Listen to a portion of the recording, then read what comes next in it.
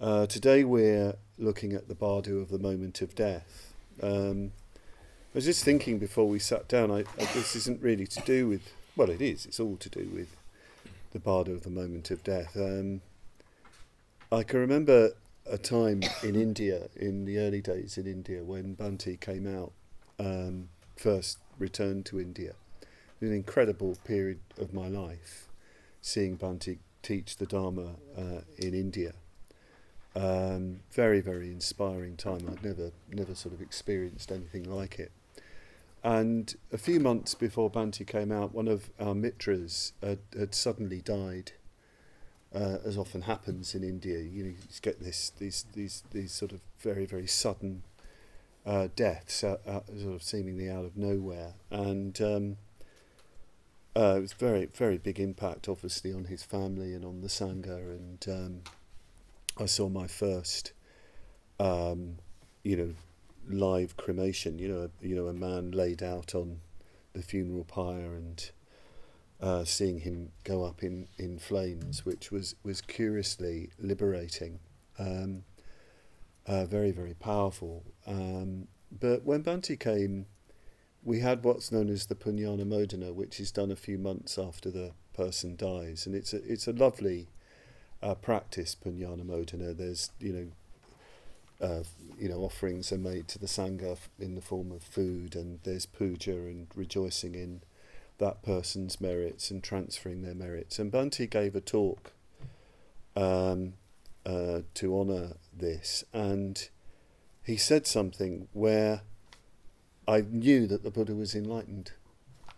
He quoted from the Dhammapada, verse 6, I think it is, which is hard to translate, but goes something like, "Others do not realise that we're all heading for death.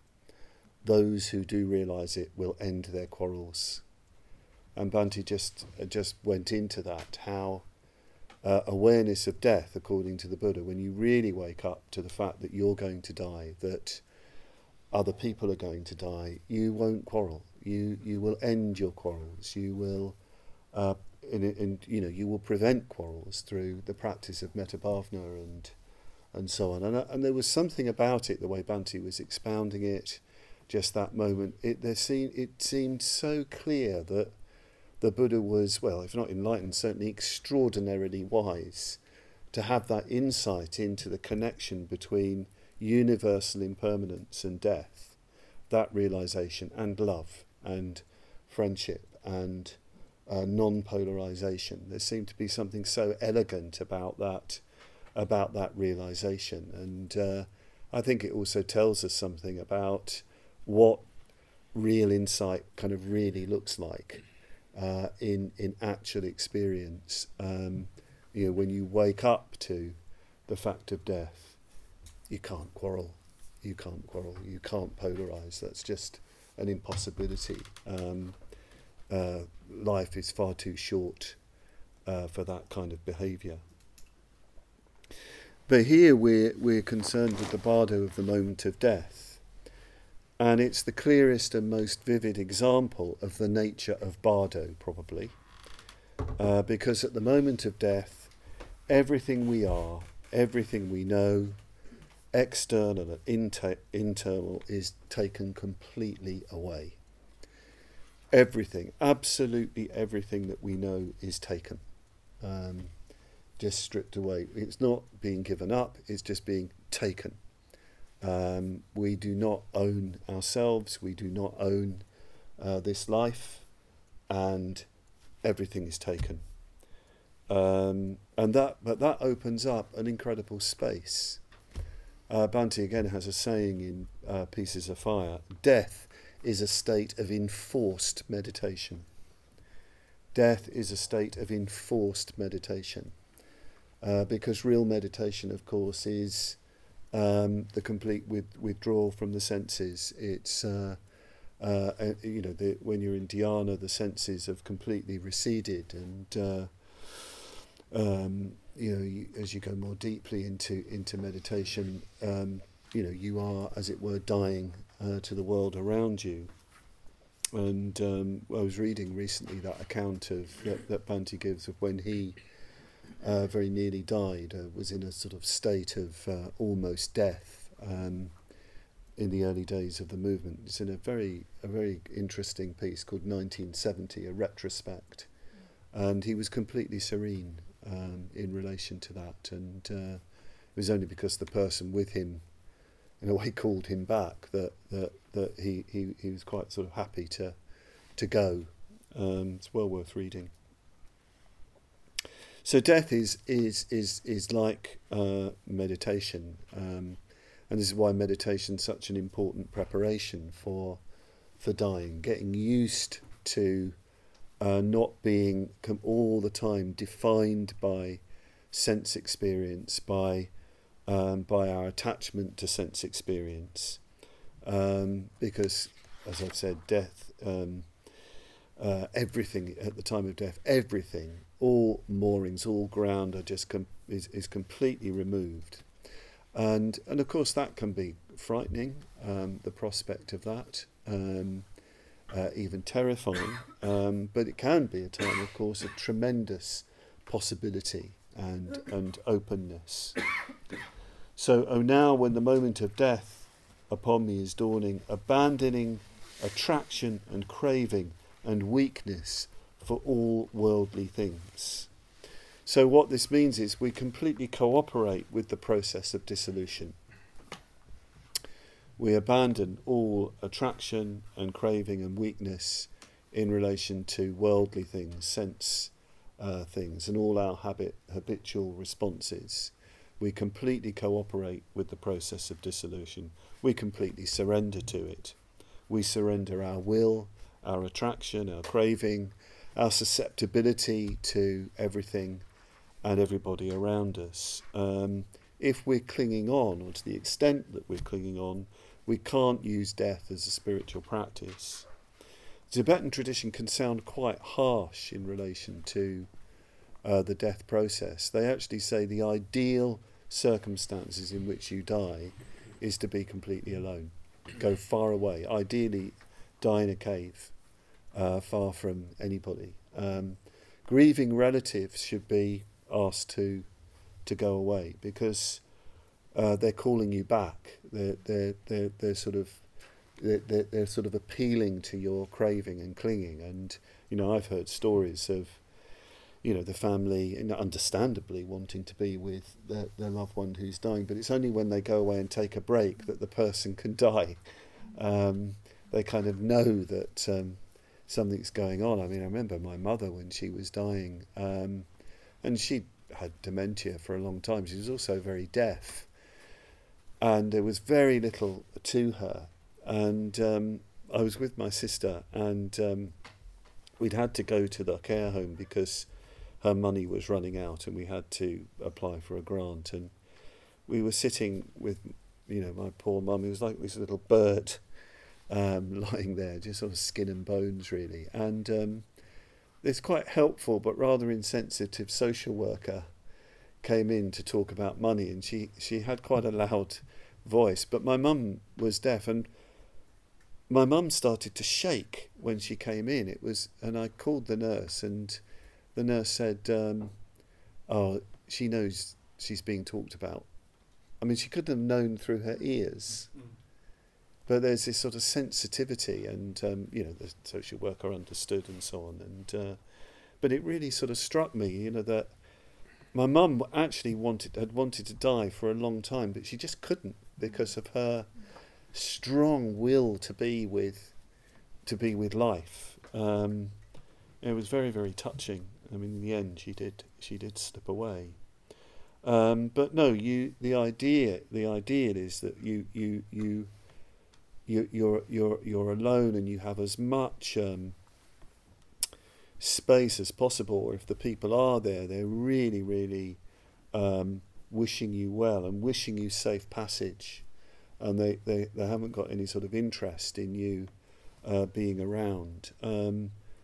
I think Sanghadasa definitely told me that when they went to the hospital with Bhante, there was a certain point where Bhante just sent them away.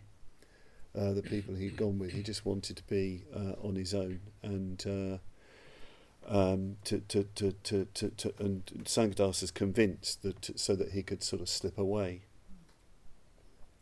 In the Bardo Todol, the spiritual friend or the Lama, and I think actually the Bardo Todol is a book of friendship. Actually, it's a book of friendship, because what the Bardo Todol is, the liberation through hearing, through listening in the Bardo, is that you have. I mean, I think it can. These days, it can be a bit of an. Well, I've heard people say that it can be a bit of. Not exactly an empty ritual, but it doesn't have that sort of feeling. But the proper practice is that the Lama is a real spiritual friend, a real guide to the person. So it really is a book of friendship, and the way you read it closely, the exhortations that are being given are extraordinarily compassionate and clear. So the friend keeps reminding you that you are dead. It's one of the big features of the Bardo Todol at this moment, the moment of death, and just after the Lama keeps saying, "You have died," because the Gandharva, as the being is called, as the recently died person, doesn't believe it, and is actually sort of around and going up to people who are crying over the body and saying, "I'm here. I'm not dead. What are you doing? Stop treating me like this. Look at me." It must be. I mean, it's quite amazing. It's like some terrible dream. That's the way they describe it. And that later on, in fact, when it sort of emerges fully as a Manomayakaya, a mind-made body, it becomes extraordinarily sensitive to what's happening, the being, and becomes so sensitive. It's actually clairvoyant, and can see how badly the death rituals are being done, and how people are distracted and thinking about other things, and it's getting really angry. Do it properly, and all that sort of thing. It's quite poignant. But the Lama has to keep saying, "You have died, and you must find a path now. You've died. You must find a path. You must seek and search for a path." One of the things that is a book I'd recommend if you want to read up on the Bardo Todol is The Hidden History of the Tibetan Book of the Dead by Brian Cuevas, Cuevas.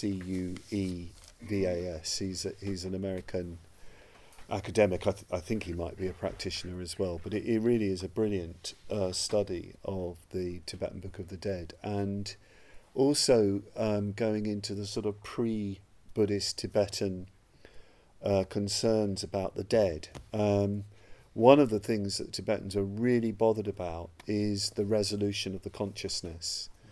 That the consciousness definitely goes after death to, I'm not sure where it goes in pre-Buddhist Tibet, but they really are concerned about it moving on, because Tibetans have this belief that if it doesn't move on, it will become a zombie. You'll get the undead walking around and so on. They had a big fear of that, and you can see what the Bardo, from that point of view, what a genius of a text the Bardo Todol is, because it is actually addressing that issue from a Buddhist point of view. By this constant reminder that telling you, you have died, you have to seek a path, you have to practice the Dharma now, you can make real progress, really sort of resolving things. So yes, abandoning attraction and craving and weakness for all worldly things.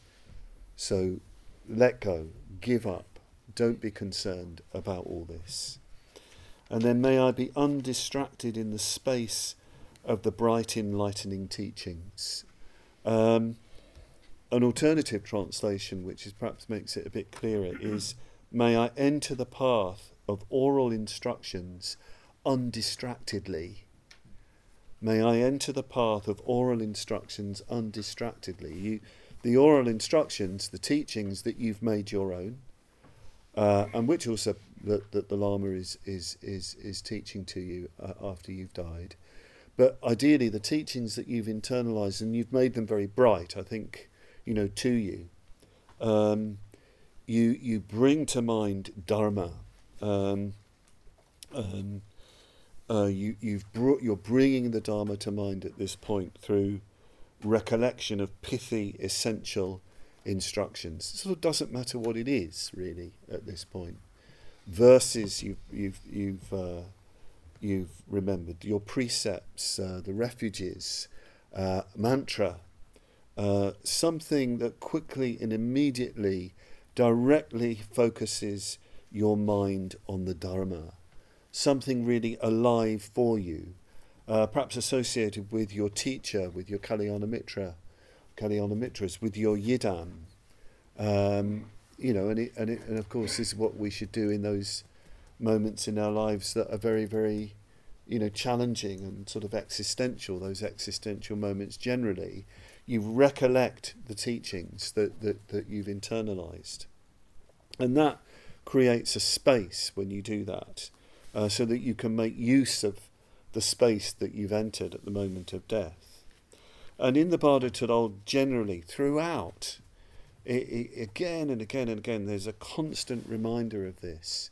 They can say, well, recall any pointing out instruction that you've had from your Lama. Recall this teaching. Recall the bodhicitta, the altruistic intention for enlightenment. Recall Avalokiteshvara. It's almost like anything. Just get hold of any Dharma that you know. That is something that you can rely upon and connect with it. Everything is falling apart. So turn to something that you've internalized in your consciousness that you can really rely upon. Connect with what the heart knows is reliable. That's the sort of ballast of your being that I was talking about the other day. May I be able to transfuse myself into the heavenly space of the unborn. Transfuse means just the English meaning, to cause to pass from one state of being to another. Cause to pass from one state of being to another. Actually, it's a translation of the Tibetan po wa, which is a translation of the Sanskrit sankranti, which is the transference of your consciousness to, in this case, the unborn, into the to that which is beyond birth and death. Sometimes this can be described as quite a violent ejection of consciousness to that state. It doesn't have to be like that. Interesting, I was looking up the other day Bhante's account of receiving Powa instruction from Dilgo Khyentse. Mr. Chen advised him to go to Dilgo Khyentse to get a number of practices from Dilgo Khyentse Rinpoche, and one of them was Powa. And Powa, this Powa, Dilgo Khyentse said, was only an oral instruction, and it was from the Supreme Yoga Tantra. It was very simple, and you can do it anywhere. A transference of consciousness to Amitabha, and an accompanying Amitabha's long life practice. But he told Bhante that the only person he could talk about it with was Mr. Chen. He couldn't talk about it with anybody else. So we won't be receiving that practice. But I had to say I did wonder about the time of Bhante's death, whether he'd done something. Sanghadasa, felt that Bhante didn't die of what they said he died of. He felt that Bhante made a certain decision at a certain point to go. No way of proving that, but it did come to my mind, that Bhante had received this instruction from Dilgo Khyentse. I'm sure he knew what to do. It was interesting. I remember when Dada Rinpoche died, not long afterwards, I was seeing Bhante, and I was asking what he'd been doing. He said he'd been reflecting a lot. He'd been reflecting a lot on Dada Rinpoche's death. And I said, "Oh well, what were you thinking?" And he said his timing. his timing. It was one of those where I didn't know what to say to that. But it seemed that Bhante seemed to think that Rinpoche had, the power to decide when to die. So interesting. Anyway, the whole idea of Powar, of transference of consciousness, is that you can liberate your consciousness, direct your consciousness to a pure land, or into the heart of a Buddha, or into completely boundless space. Here you transfer to the heavenly space of the unborn, the unconditioned, beyond birth and death. Another translation says that you transfer your consciousness to the uncreated expanse of space. And of course, if you can do that, that means you're enlightened. And then there are also instructions about you might spend some time there for a while. Then, out of compassion, you create a Nirmanakaya and come back. I mean, it sounds amazing, doesn't it? But yes, I don't ask me any questions about it, because I'm just passing on what the texts say. In our tradition, of course, we have the contemplation of the 6 elements. That is actually, I think, a Powar practice, because you're abandoning identification with all of the elements, and you're allowing consciousness to have no bounds. You're letting consciousness just become boundless. Yes, and you could say that as they describe it in the Nyingma tradition, to realise the luminosity of basic space.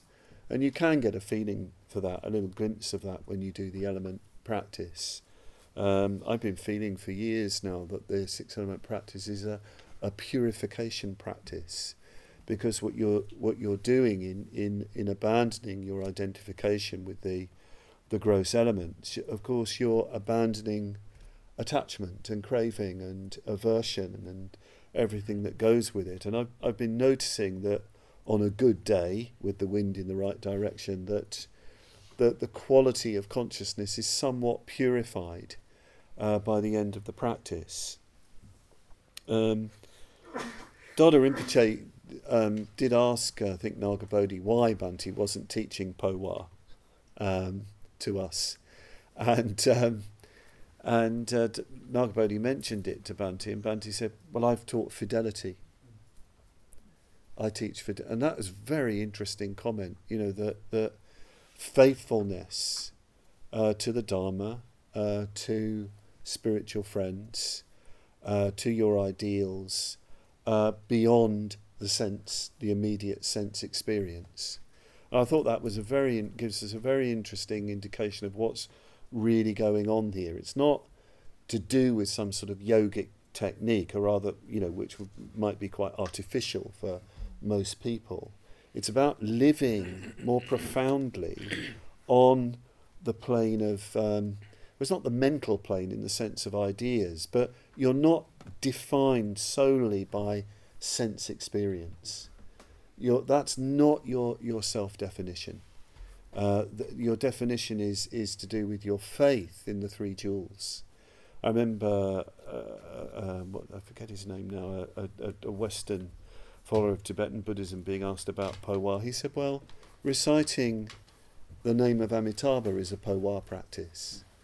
For example, any mantra is a Powar practice, because you're identifying with that quality of consciousness. You're not just living defined by the sense plane and by the material plane.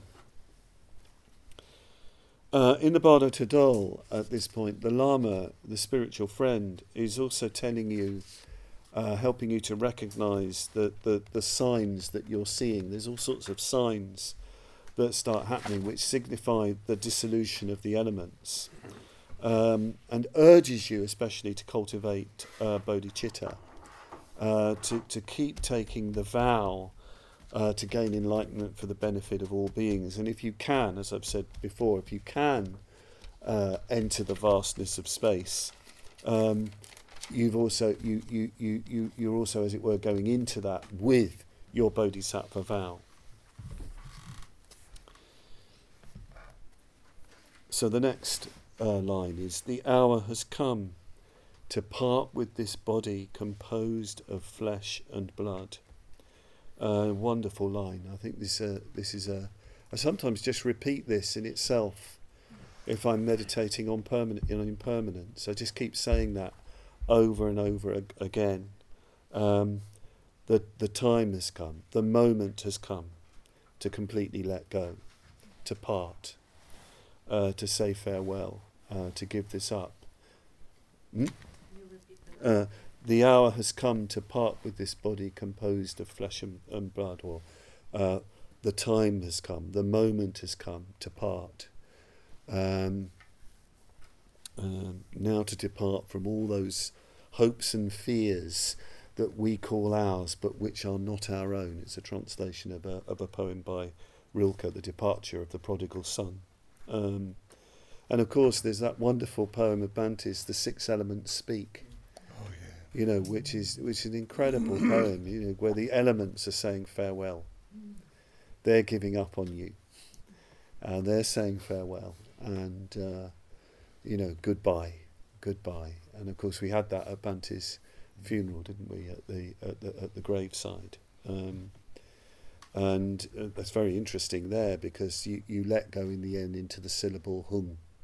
That's the last word is hum. May I know the body to be impermanent and illusory. The last line. The hour has come to part with this body composed of flesh and blood. May I know the body to be impermanent and illusory. So we need to really train ourselves in the impermanence and the illusory nature of our body and our world. We're so convinced about the reality of this, that it all really and permanently and everlastingly exists in some way. We have to train ourselves in the fact that it's always changing and it's momentary. I was saying yesterday that think about the beginning when we came in and the piano was playing and we were gathering and so on. Well, that's a dream. That's gone. That's just vanished completely. This very moment, as we're sitting here now, that will vanish completely. Soon we'll be in the shrine room in a completely different moment. So we need to really train ourselves in the impermanent and illusory nature of all experience. If we can't do that in this life, it's going to be very difficult at the time of death to really let go. Some years ago I was reading quite a lot about the bowels of Bengal, Bauls, the bowels of Bengal, these itinerant sort of Muslim, Hindu, Sufi, Tantric minstrels really. They have this notion of realization of death in life.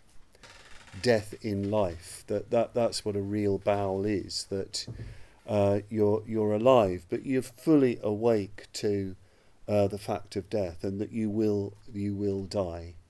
Not in any kind of morbid way. I mean, the bowels are ecstatic in their renunciation. There's a hadith as well of from the Prophet, a great saying: "Die before you die. Die before you die."